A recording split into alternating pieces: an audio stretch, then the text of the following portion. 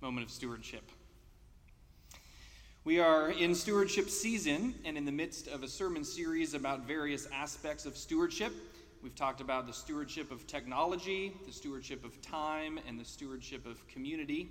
Today we're going to talk about the stewardship of finances, and next week we will wrap up the series talking about the stewardship of gratitude. So as we prepare now to hear God's word read and proclaimed, let us bow for a word of prayer. O Lord, your word is a lamp to our feet and a light to our path. So illumine now our hearts and our minds by the power of your Spirit, that as the scriptures are read and your word proclaimed, we might receive with joy what you have to say to us today. We make this prayer in the name of Jesus Christ our Lord, the Word made flesh. Amen. The Old Testament reading today is Psalm 112. I invite you now to listen for God's word to you. Praise the Lord. Happy are those who fear the Lord, who greatly delight in his commandments. Their descendants will be mighty in the land. The generation of the upright will be blessed. Wealth and riches are in their houses, and their righteousness endures forever. They rise in the darkness as a light for the upright. They are gracious, merciful, and righteous. It is well with those who deal generously and lend, who conduct their affairs with justice. For the righteous will never be moved. They will be remembered forever. They are not afraid of evil tidings. Their hearts are firm, secure in the Lord. Their hearts are steady. They will not be afraid. In the end, they will look in triumph on their foes. They have distributed freely. They have given to the poor. Their righteousness endures forever. Their horn is exalted in honor. The wicked see it and are angry. They gnash their teeth and melt away. The desire of the wicked comes to nothing. And the New Testament lesson today is 2 Corinthians 9, verses 6 through 15. Listen once again for the word of the Lord. The Apostle Paul writes, "The point is this, the one who sows sparingly will also reap sparingly, and the one who sows bountifully will also reap bountifully. Each of you must give as you have made up your mind, not reluctantly or under compulsion, for God loves a cheerful giver.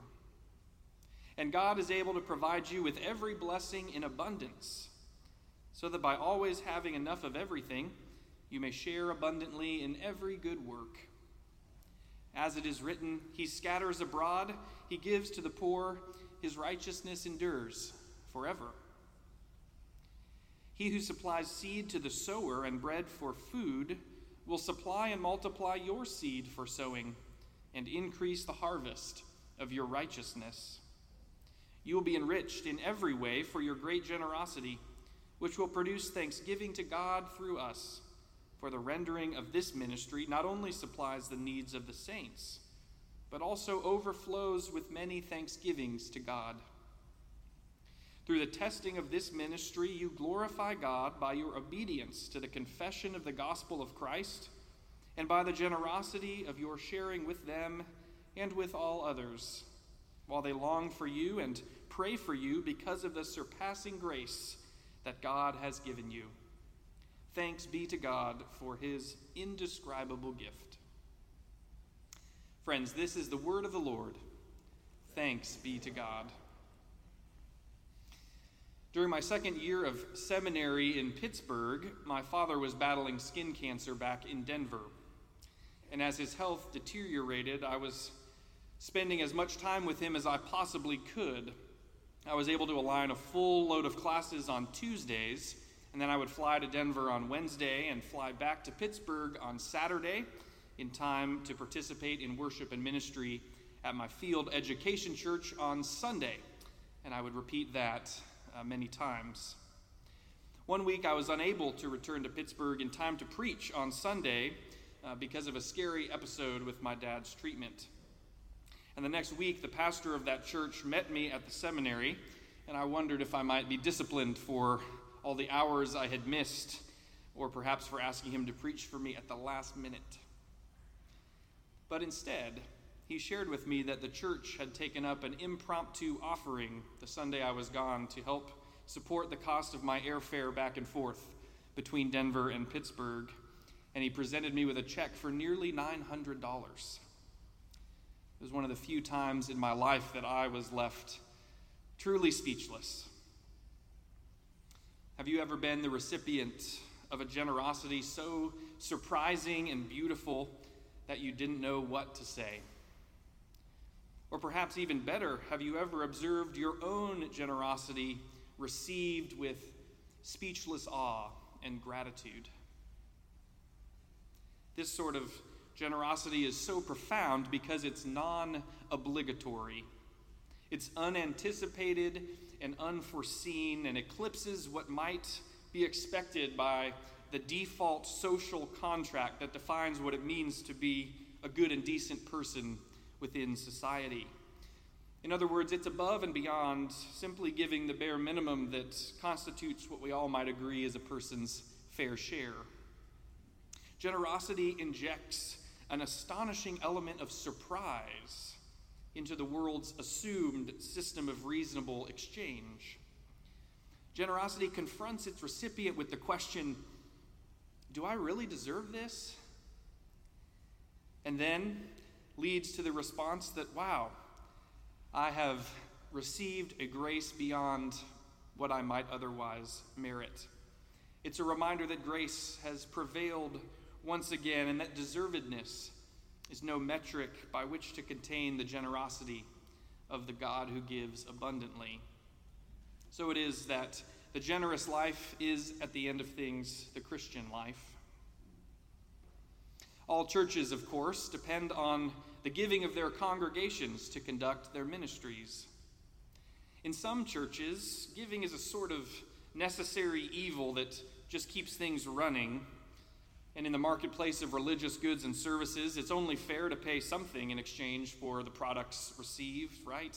Good music on Sunday, an officiant at a wedding or funeral, a place to refer someone who's struggling.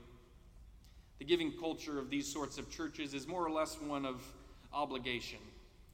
And such churches are marked by those who give reluctantly or under compulsion, as the Apostle Paul describes them. Giving reluctantly is a matter of paying one's dues.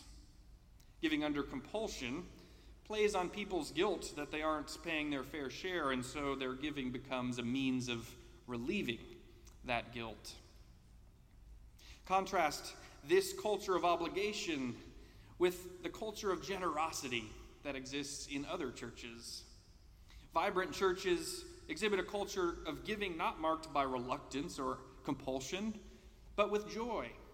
God loves a cheerful giver, Paul writes, and indeed, vibrant churches often stand in awe at what they're able to accomplish because members so often step up and rally around a particular cause or ministry.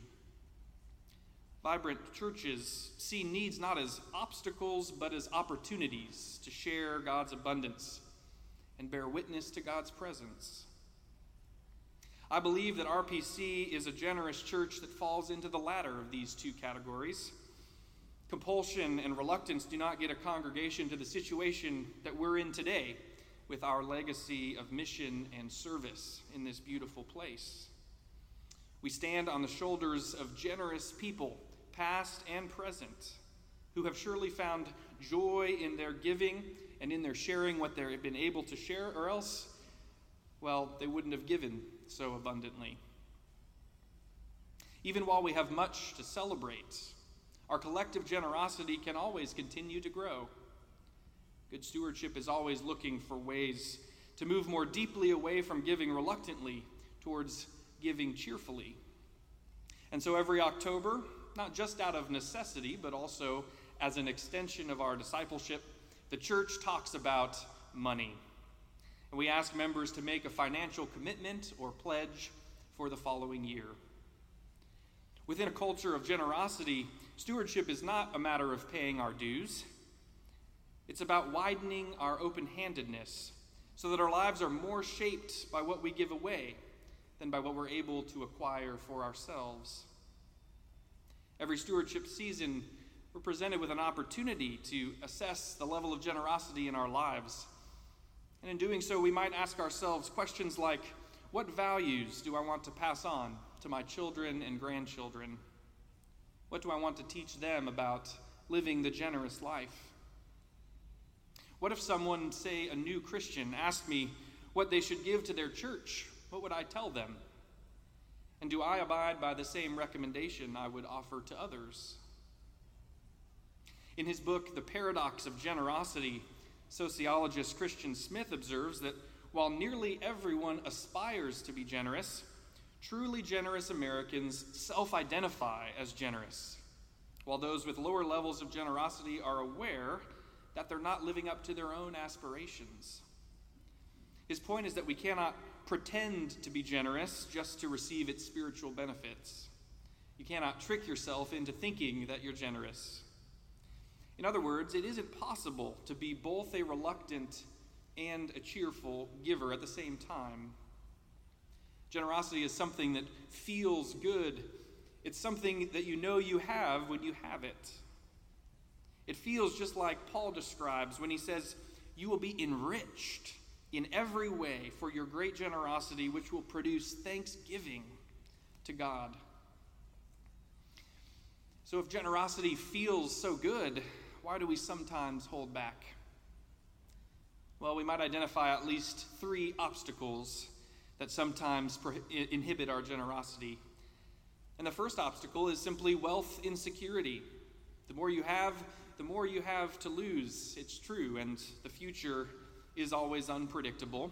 We don't know when a major expense might come out of nowhere, or when our main source of income might change. Monthly payments of all kinds can add up, even when our income feels dependable. The antidote to wealth insecurity is faith. We cannot reap before we sow. We cannot work out our generosity ahead of time, knowing exactly how the subsequent year will develop. Faithfulness in the present requires entrusting the unfolding of the future to God. A second obstacle to generosity is giving illiteracy. Many of us simply aren't coached too specifically about what our faith teaches about wealth and giving.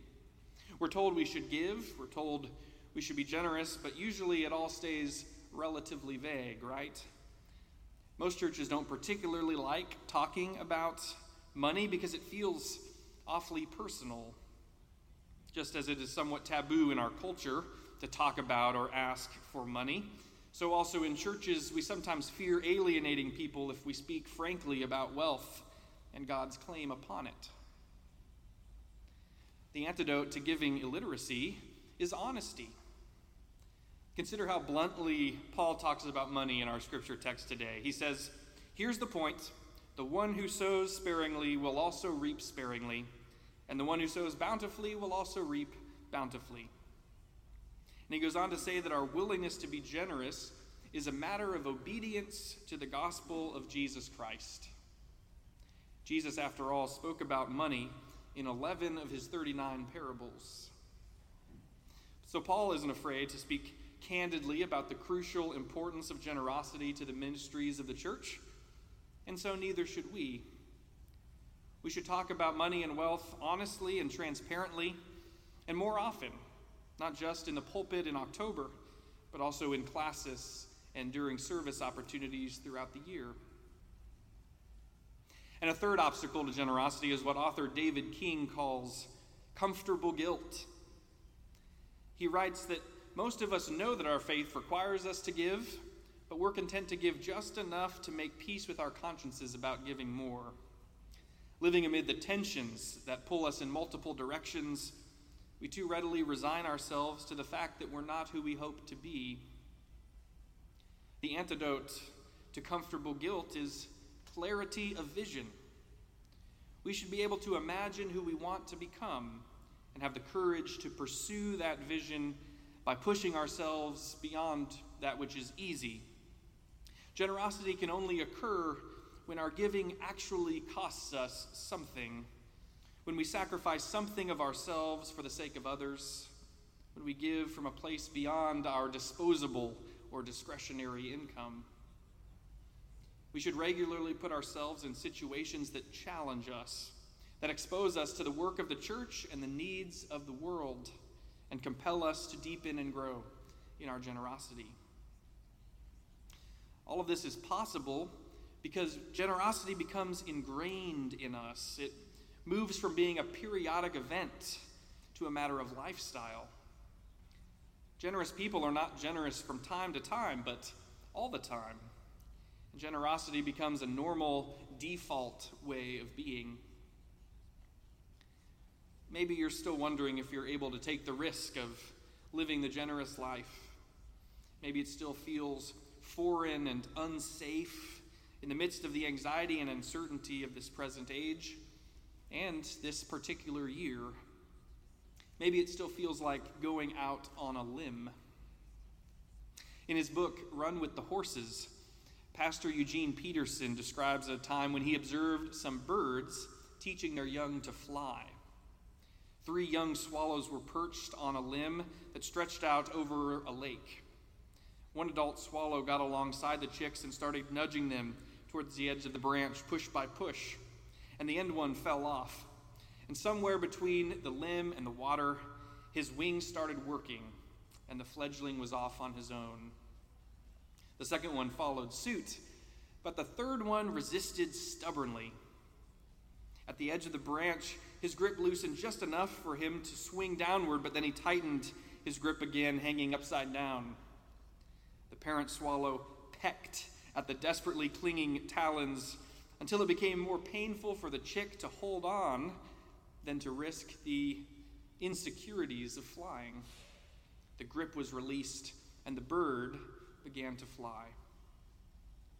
Peterson writes, "The mature swallow knew what the chick did not, that it would fly, that there was no danger in making it do what it was designed to do.